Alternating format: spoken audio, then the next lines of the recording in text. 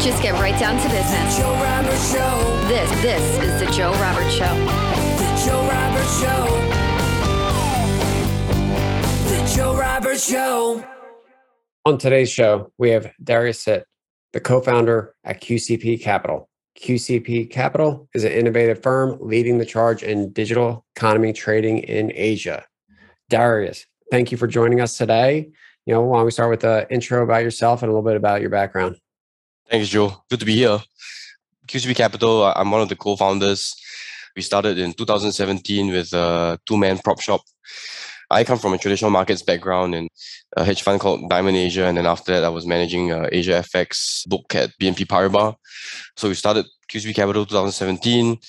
Now, across our related entities, we have about 80 people, mostly based out of Singapore, a couple in Australia, a couple in Ireland, but the team's mostly out of Singapore. We do a couple of things. So QCP Capital itself, the trading franchise, we focus a lot on crypto trading in Asia, particularly Southeast Asia. We quote crypto in rupiah, Thai baht, ringgit, peso. And we partner up and we own exchange infrastructure in Asia as well. So Toko Crypto we're one of the shareholders there, the biggest exchange in Indonesia. So Southeast Asian focus is one piece.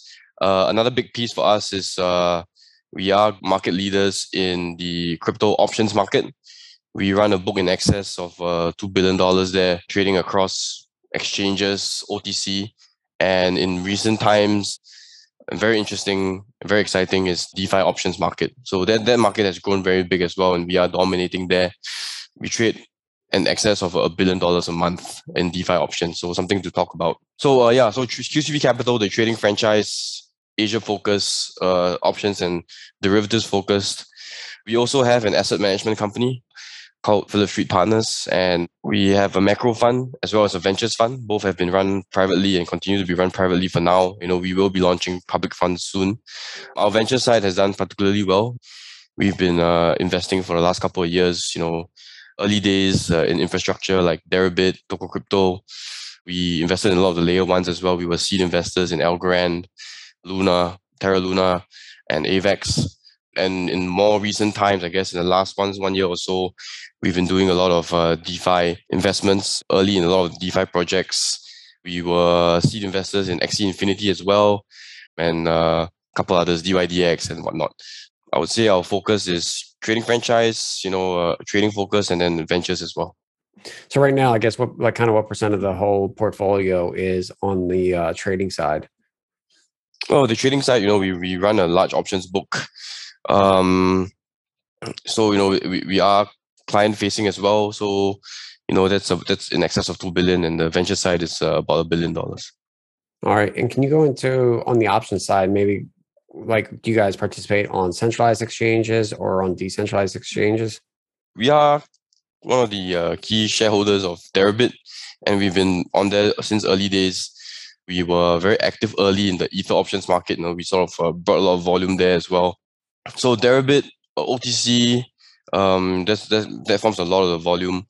And in DeFi, I think the phenomenon that we've seen recently has been the rise of the DeFi options vaults. DeFi options, because it's a non-linear product, DeFi has in the past 1.5 years or so, has lent itself very well to linear products, right? So spot, it's mostly been borrowing lending, over collateralized borrowing lending, spot perps, as well as AMMs, So the problem with that, it's without intermediary in DeFi, it's very difficult to manage non-linear products, So linear products, no problem. But the problem with that, as I mentioned, was that in a lot of these protocols, the yield comes from token distribution, right? So it's almost circular in effect, right? You are printing tokens to give it as a reward. So the yield comes from the tokens rather and not really organic per se. What we see in these DeFi options vaults is that because of the non-linearity, you actually bring a very high base yield, right? So the yield doesn't just come from tokens, it comes from the monetization of the volatility of the underlying asset. So to us, I think that brings us into a new phase of DeFi where bulk of the yield doesn't come from tokens, but organically from the product itself. The difficulty with this is that, without intermediary, it's very difficult to manage liquidations for non-linear products. It's not like spot where you can just liquidate, right? If you liquidate options, you can square off the delta risk, but then you have the other Greeks to manage. Even with Deribit, it is a bit of a struggle. Intermediaries have traditionally been a very key part of this sort of trading product, but DeFi has had to take this market structure where the traditional finance guys have never touched before. The question of how do you manage non-linear liquidations when there is no intermediary? And this is very exciting to me because, this is something really new that is greenfield even for traditional finance guys. I think the DeFi options vaults brings a solution, a very elegant solution to it. Yeah, so I think that's very exciting for us. And we have been trading a lot of that. And I think going forward, this is the way that DeFi options and structured products will be traded in DeFi. It will be through these options vaults. Now, I know in the US here, we have pretty limited access to different types of options, so maybe for the investors that are listening, I think right now, like through LedgerX, you can kind of access to Bitcoin and Ethereum. What are all the different pairings or tokens that you guys are currently trading, and how do other people get access to that? Yeah, so that's really interesting, right? Because even though in the last few years, we've always tried to create new altcoin options markets, the CeFi options market is dominated by Bitcoin and Ether. And altcoins have never been able to scale there. But, with this DeFi options vaults, we've actually been able to create very scalable altcoin markets. So, last week we launched a $10 million Algorand vault. We've been trading about $2 million Luna vault with Aave, AVEX. We even have, sort of dollar spell that's coming into the fray. Very exciting, right? I think, where CeFi has failed to create scalable altcoin options markets, DeFi might actually succeed. And the success there might then spread back into CeFi, where with cornerstone liquidity from the DeFi options markets, we can then create more altcoin options in OTC as well as on centralized exchanges. What is the protocol, or where can people find out about those DeFi option vaults? The main and first one was Ribbon Finance. Okay. That was the first one that emerged, and they came up with this elegant solution. Another one that has been coming up with a lot of the altcoin options is ThetaNuts.finance. So THETANUTS, ThetaNuts. They have been pioneering the cross-chain element to it, as well as a lot of the altcoin options focus. So I think these two are worth looking at. And from a user standpoint, like what are the benefits for people to trade options? I think most people that are listening are typical investors that buy spot, kind of hold long term, and may not be fully understand what the benefits of options are. Can you break that down a little bit? Sure, of course. I mean, the options market is a financial derivative. You can either monetize the volatility by getting a high yield by selling options. So the typical yield on options carry strategy can be anywhere from 50% to 150%, right? Which is higher than the usual just staking. And if you want to take leverage, you can always buy options. Of course, that's expensive because you have to pay the premiums. It's a good way to create leverage, right? Because you pay the premium, you're able to level up your position without taking too much risk on the other side. So, for example, if you want to be long, you buy an option, you have additional upside, but your downside is limited. So that's one way to do it. And then in between, you're able to structure by selling some, buying some, different spreads and various other types of structures where if you want a specific outcome from a trading strategy, options are a good way to structure that. How does one go about trying to price the options and get an understanding or education on that? Well, I mean, options pricing, it's a pretty standard Black-Scholes type of thing. Just that the difference is in that crypto, the volatility is extremely high. So just to give you some context, right? Exotic FX pair like a dollar INR, Indian rupee, is about 4% implied volatility, whereas Bitcoin is about 90% and Ether is above 100%. I would say the pricing is not so much on the pricing, but more of taking the market prices it quite efficiently. So you have exchanges like Deribit or even coming to us OTC, you'll be able to get some price discovery there. Who's going to be like the biggest, I guess, users or investors of options? I'm kind of always trying to gauge how big that market is, even when it comes to some of the decentralized protocols, but also from a regulatory standpoint. I guess when institutions come in and trade, they also are held to more regulations, where retail, maybe not so much, but it might be less trading volume. Well, I mean, the easiest entry is this carry strategy, right? If you're long, if you have dollars and you don't mind being long Bitcoin, you can always sell puts. If Bitcoin drops, you earn the yield, and then if Bitcoin drops, you can exercise. You're long Bitcoin. If you're long Bitcoin already and you sell a call, at a level where you don't mind selling the Bitcoin at. You earn a yield, and if it gets exercised, you sell the Bitcoin. So that's a simple cover call, cover put strategy. That's sort of the easy segue to it. Then, for speculators or guys who want to hedge their positions, then you go long options, right? For the leverage as well as for the protection. I would say the typical retail investor looking for carry and yield, they do the cover call, cover put strategy. Then the more speculative investor or speculative trader is the one that buys options. Institutions come with a mix of both. They are both either hedging or taking speculative positions. I mean, just today, we actually had our biggest ever request for Bitcoin call options, right? Somebody was requesting 10,000 Bitcoin notional, which is, this kind of size, I only really saw it when I was trading traditional finance, right? But now we are seeing that kind of size in crypto as well. And they're buying calls in this case, I'm not sure whether they're hedging or whether it's a speculative position. It could be both. It could be either, right? They could be short Bitcoin and buying calls for protection, or they could have a long view on Bitcoin and buying the calls.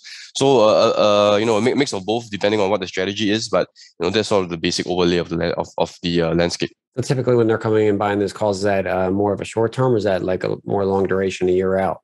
No, I mean, this time, I think the average crypto option, is anywhere from a month to 2 months. Given the volatility and the shorter market cycles, you don't see that many people buying long-term options. Also because of the very expensive premium.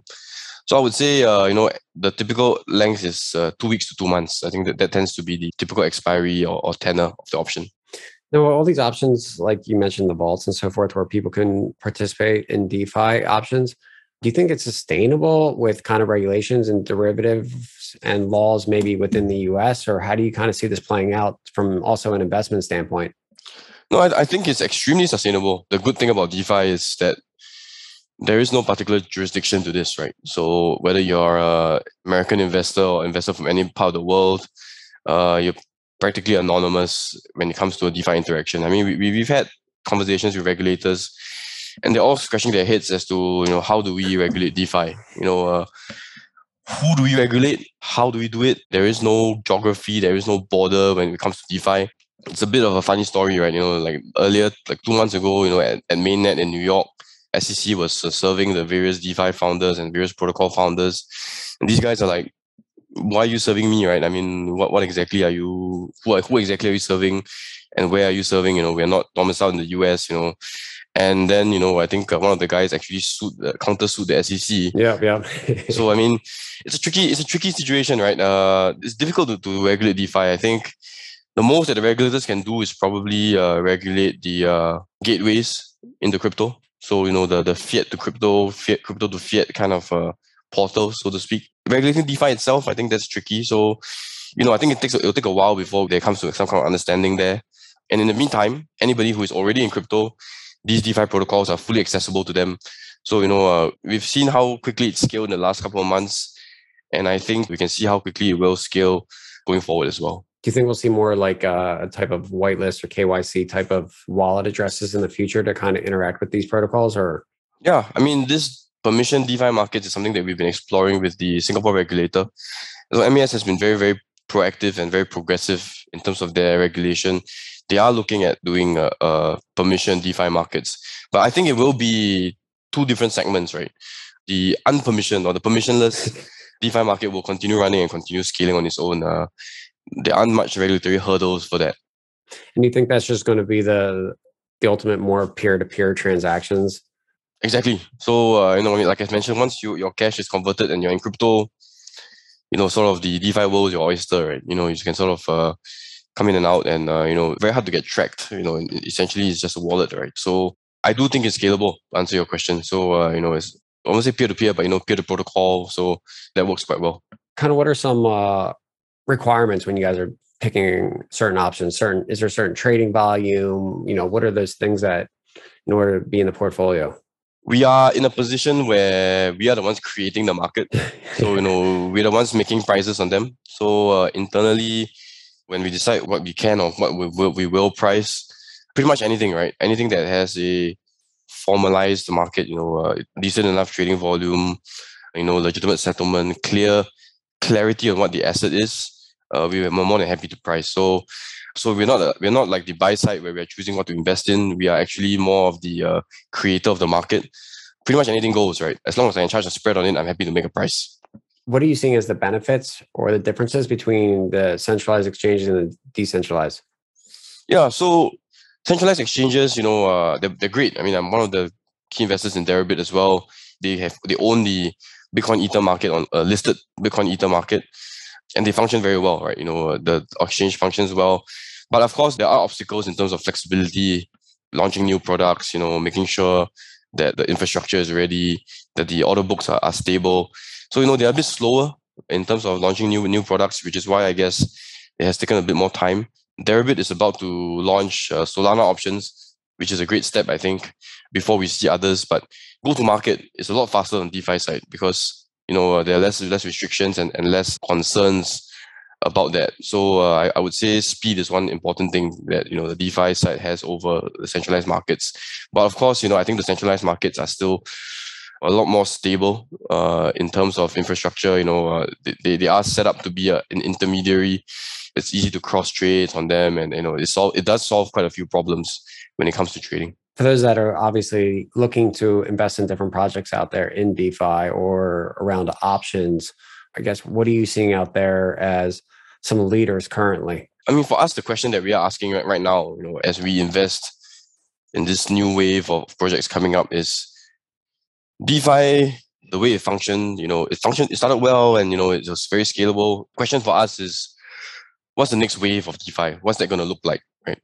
Is it going to be the Olympus DAO type of a situation with the algorithmic stable coins and whatnot? Or is it going to be scaled up through financial products on DeFi and innovations of how we trade financial products on DeFi? So our thinking in terms of longevity and scalability is possibly the latter, where these are products that are familiar to traditional finance guys, that are useful to crypto natives, and have been traditionally scalable in traditional markets already. And with the right innovations, they are also scalable on DeFi.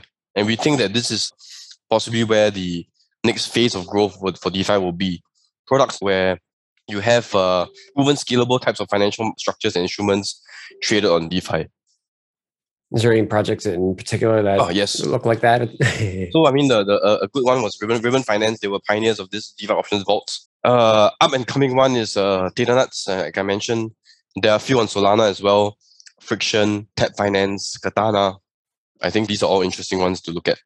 How do you guys, for your book or even on the venture side, how do you guys underwrite these positions, right? There's so many DeFi projects being launched, even from a retail investor side, that it can kind of get overwhelming in determining maybe what positions to take or which ones to go into. How are you guys making that decision? How are you underwriting? We always take a thesis-driven approach to this. So we always have a very clear thesis on what we think is the next wave or the next theme that we want to be long on. For us, the longest mainstay has been layer ones. I think, in line with the Fed protocol thesis, layer ones are scalable protocols that, other projects build on. Layer ones are always a good investment. So that thesis has always led us to pick undervalued layer ones, so laggard layer ones, something that it's a constant mainstay, and we do size our bets there according to the market potential as well. So layer ones sort of form a base layer for our fundamental thesis there. And then, we have thematic plays, right? So, play to earn was a very big one for us. We saw that as a new gateway, a new entry point for non-crypto folks to enter crypto. So play to earn was a big one for us. We invested in Axie Infinity at the seed round as well. And we continue to look for other games that are scalable in the same way. Yeah, so right now, I think, for us, the big theme is DeFi 2.0. What does DeFi look like? And therefore, we are looking at some of these protocols that potentially could be scalable in the next wave of DeFi. So yeah, I think, we do take a very specific stand to things. I think that helps us to narrow down who we speak to and who we focus on. Because like you say, there are a million projects, right? You literally could spend every single minute of every single day talking to projects and you still won't finish. But yeah, I think that helps us to focus. We do have themes in mind. Is there any top three characteristics of a project that you look for, or the team or something that quickly makes the cut to continue due diligence? No, of course, for us, founder is important, founding team is important, community is important, and of course, the other supporters of the project are important. I think these are the three elements that we look out for and that we grill project teams on. If these meet the criteria, then we can sort of move to the next stage and talk about valuation, tokenomics, and whatnot. And how important is communication with the team and just kind of that initial relationship?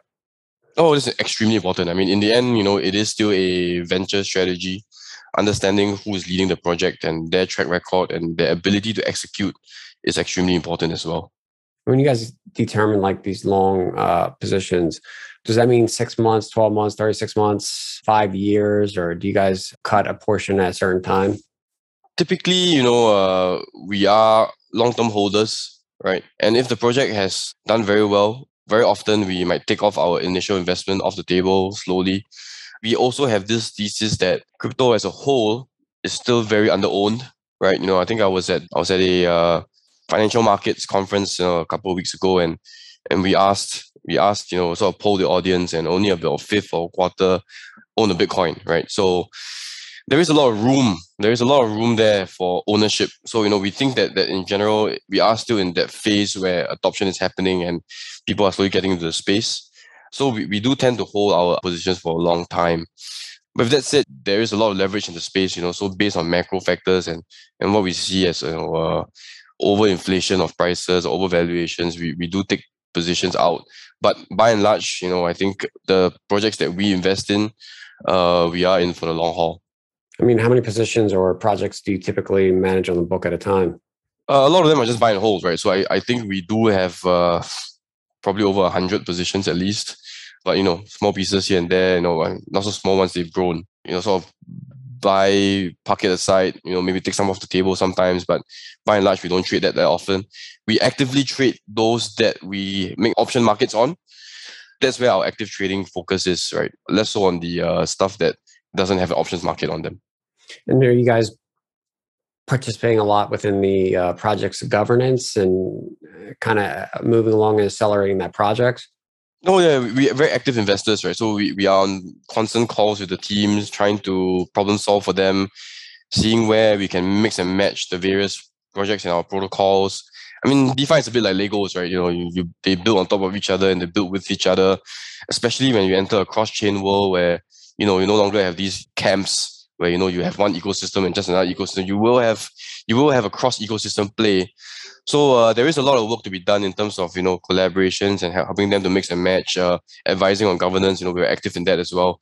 But yeah, that's a big part of the whole investment effort as well. I mean, some of these assets might have thin trading volume. How do you guys kind of determine your initial position sizing? That's a great question, right? The truth is that, I was speaking to Paul Tudor Jones last week, and he was, I was telling him, this is the size of our portfolio, and he was like, stop, that's the size if you can get out, right? So the truth of it is that, it's true, right? If you can get out, right? A lot of these projects, very small circulating supply, and a lot of that is based on the small circulating supply. A lot of the pricing is based on the small circulating supply. If you bring in the full supply, that might change. But the way we manage it is, I think one approach is trying to increase liquidity by making options markets on them. So, if you see this as a playbook from traditional finance, right? Illiquid stocks or illiquid instruments, you create derivatives markets on them. Naturally, you bring in leverage, you bring in more players, the liquidity thickens. We've seen this for Bitcoin, Ether. With derivatives markets, the spot markets get much thicker as well. So I think one of our plays is, in order to increase liquidity and also to hedge our own positions, actively creating an options market for them is a very effective tool. I just feel like so many investors these days, smaller investors, right? They always seem like the best positions that outperform the most is always their smallest bet. Is there any better guidance in how someone should maybe determine a percentage of the book or what percentage of allocation when they're going into a new project, or to step it up over time? I would like to say that I have a formula for this, but I don't. Our investment sizes have been anywhere from 50K to $10 million, right? Okay. I think, general guide is, layer ones, we tend to be able to put more scaled up to the end of it. Recent one for us was like Woo Trade. We did about $8 million ticket there. And we scaled up because, that protocol lent itself to more volume, right? The project is an exchange and it's a lot more scalable in that sense. So we sized up on that basis.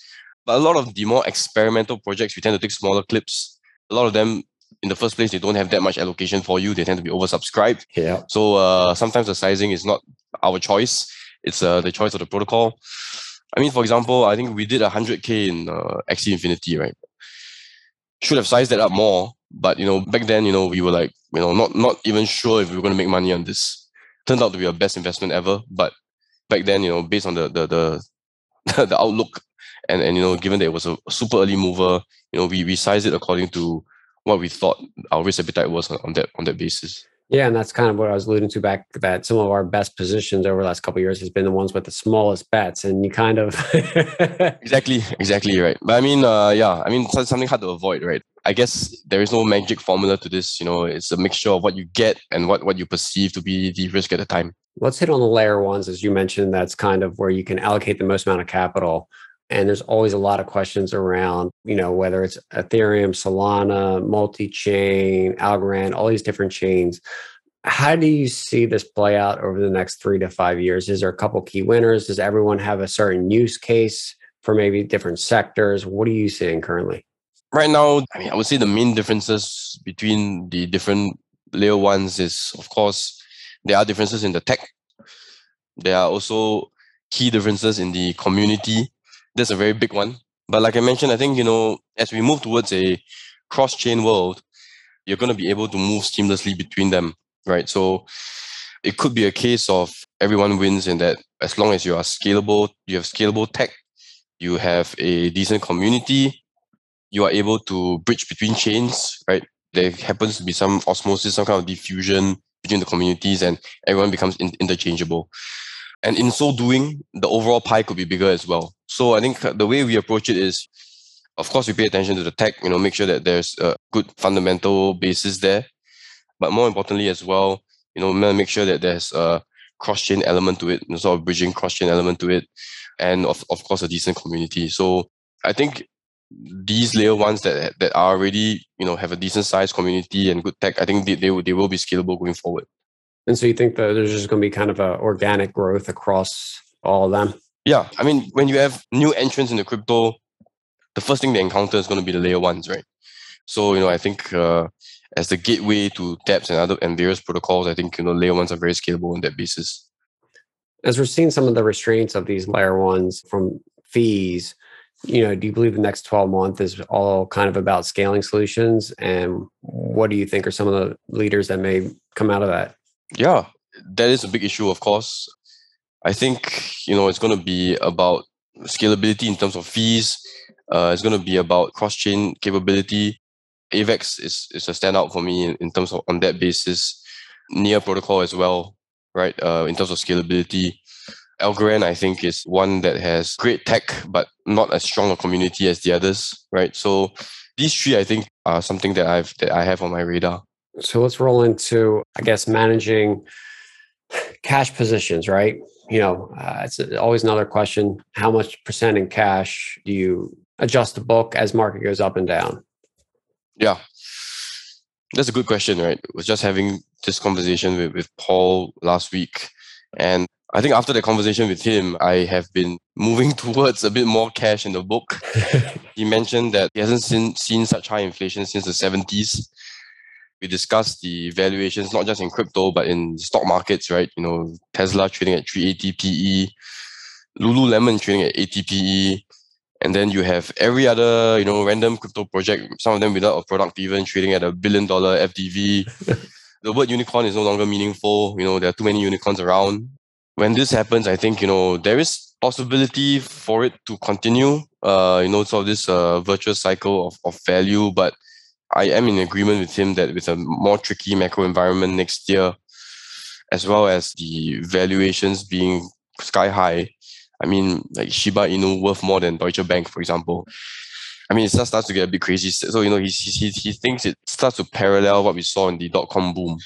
And it makes sense to sort of overweight cash now as and where possible. And I think that's what we are doing as well. Well, let's hit on that, go into more details there, because obviously everyone's talking about the markets, and with the markets being down, people are questioning whether we're going into call it quote unquote bear cycle for a little bit, or we're just consolidating. What do you think is happening in the market? So interesting one. I mean, we did put this up in our recent market update on Telegram. So the Saturday crash happened. Of course, there was a low liquidity situation. But what was interesting to us is it seemed like a lot of the persistent selling was coming more from the Chinese markets. The reason why we say this is, if you see the funding rates, the perps, they all went negative on the crash, but the Western, more global exchanges normalized very quickly. But I think until today, the Chinese exchanges, OKX, Huobi, Bybit, they are still trading at a negative funding rate. So there is persistent selling there. And one of the triggers for that move down was weakness in the Chinese stock market as well. There is this perception that the Chinese government is getting increasingly hostile to the US due to geopolitical reasons. TT showed intention to unlist or delist from the New York Stock Exchange. There were some continued defaults on some of these property companies. So weakness in the Chinese stock market, and then selling on the Chinese side. So it seemed to be a Chinese-led move in poor liquidity, as well as some overall profit-taking stance from the market, because there's everyone's worried about the Fed tapering next year. Plus, you have the Omicron fears that are coming up. So sort of confluence of factors there.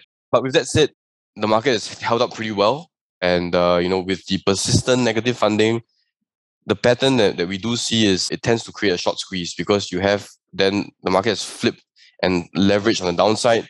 You have a spot move, you create liquidations on the top side. So we think there is a potential for the market to have one last squeeze up. But after that, as to how the macro environment will look, a bit tricky. I think very, very tricky. But one thing that Paul did bring up was the turn of the calendar year after a year that everyone has done so well. When it goes from 31st Dec to 1st Jan, you have a situation where your 100% profit is back to zero, right?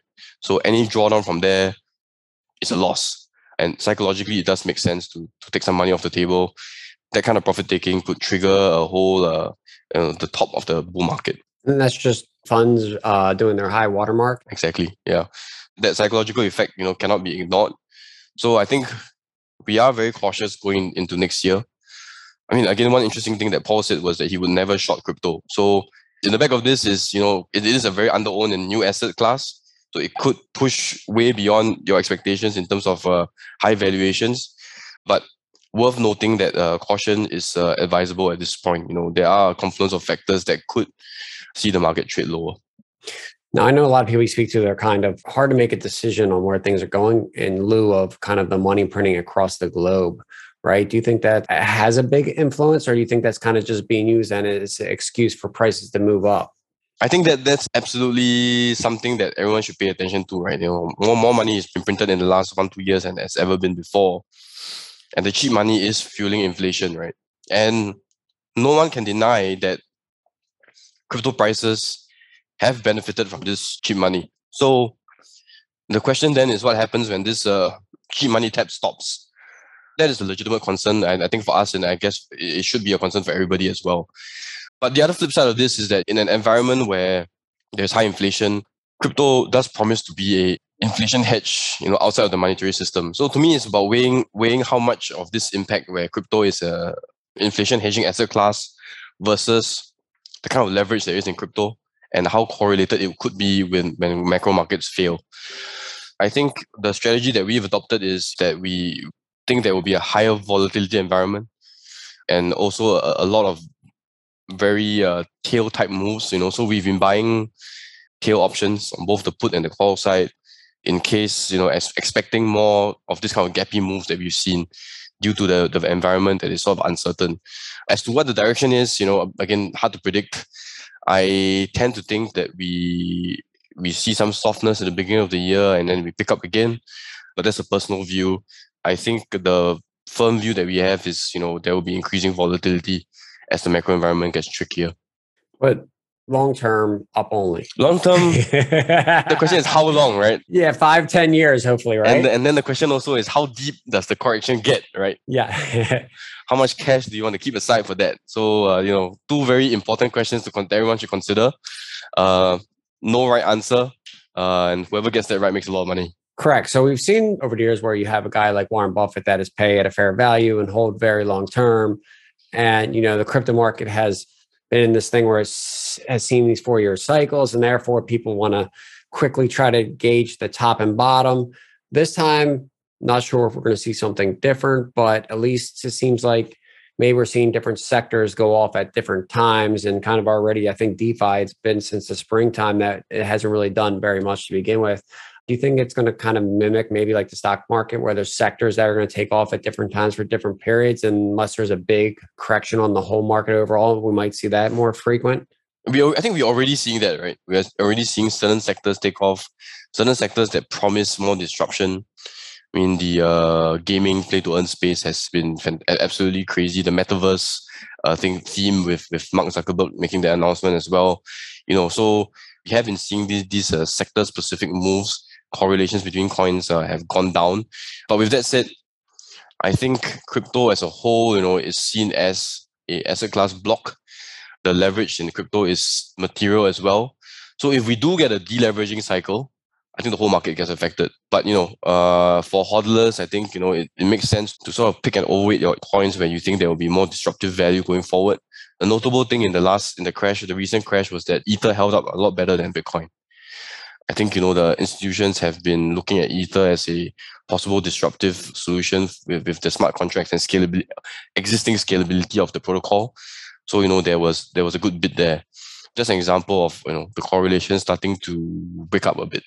Will institutions have, we'll call it, better diamond hands versus retail, maybe to the extent that the drawdowns might not be as substantial as we've seen in the past, or are they pretty similar? I think that's a fallacy because institutions also use leverage, right? So when they get stopped out in a bigger way than the retail guys, right? So that definitely is a fallacy. It's not like we don't see gappy markets in traditional finance as well. Stocks, FX, right? You do see a very, very big false standard deviation events happening. Maybe not as often as crypto, but we do see that because institutional guys are also human, right? They take leverage, and in fact, they take leverage in a bigger way sometimes, and they could cause more systemic risk than the retail guys. So I don't believe in that institutions are diamond hands. In fact, it could be rather the opposite.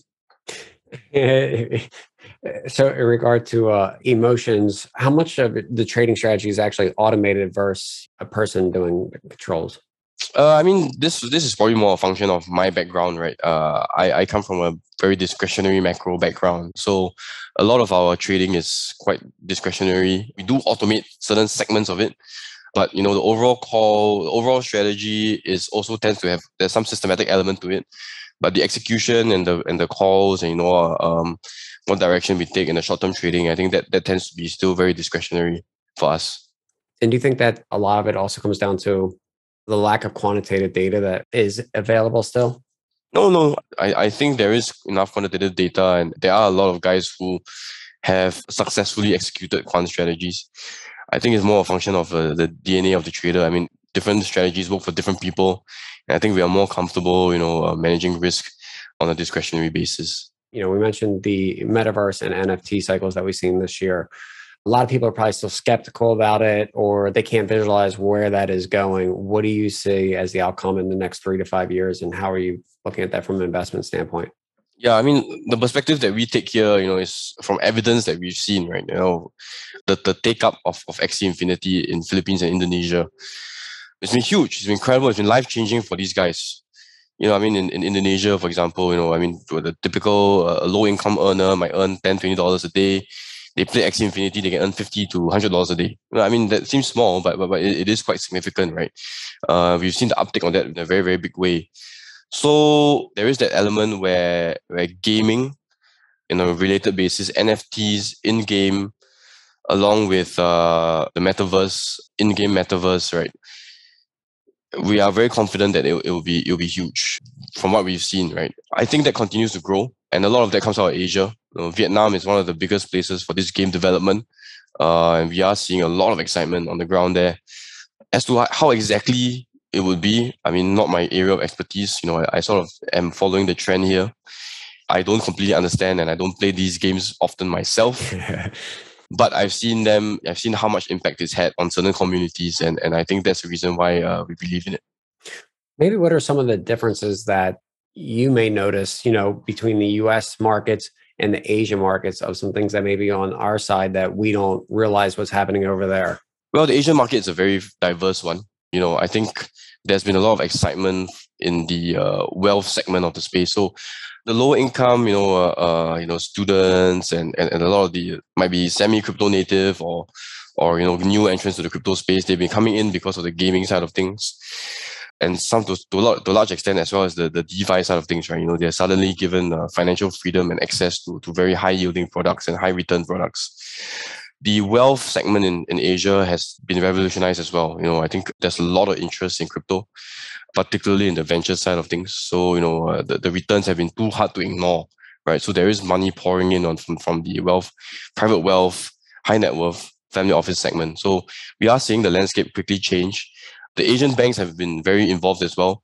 I mean, a couple of months ago, I think it was a Sime Commercial Bank that bought an exchange. I think this is the first traditional bank, to buy a big stake in a crypto exchange.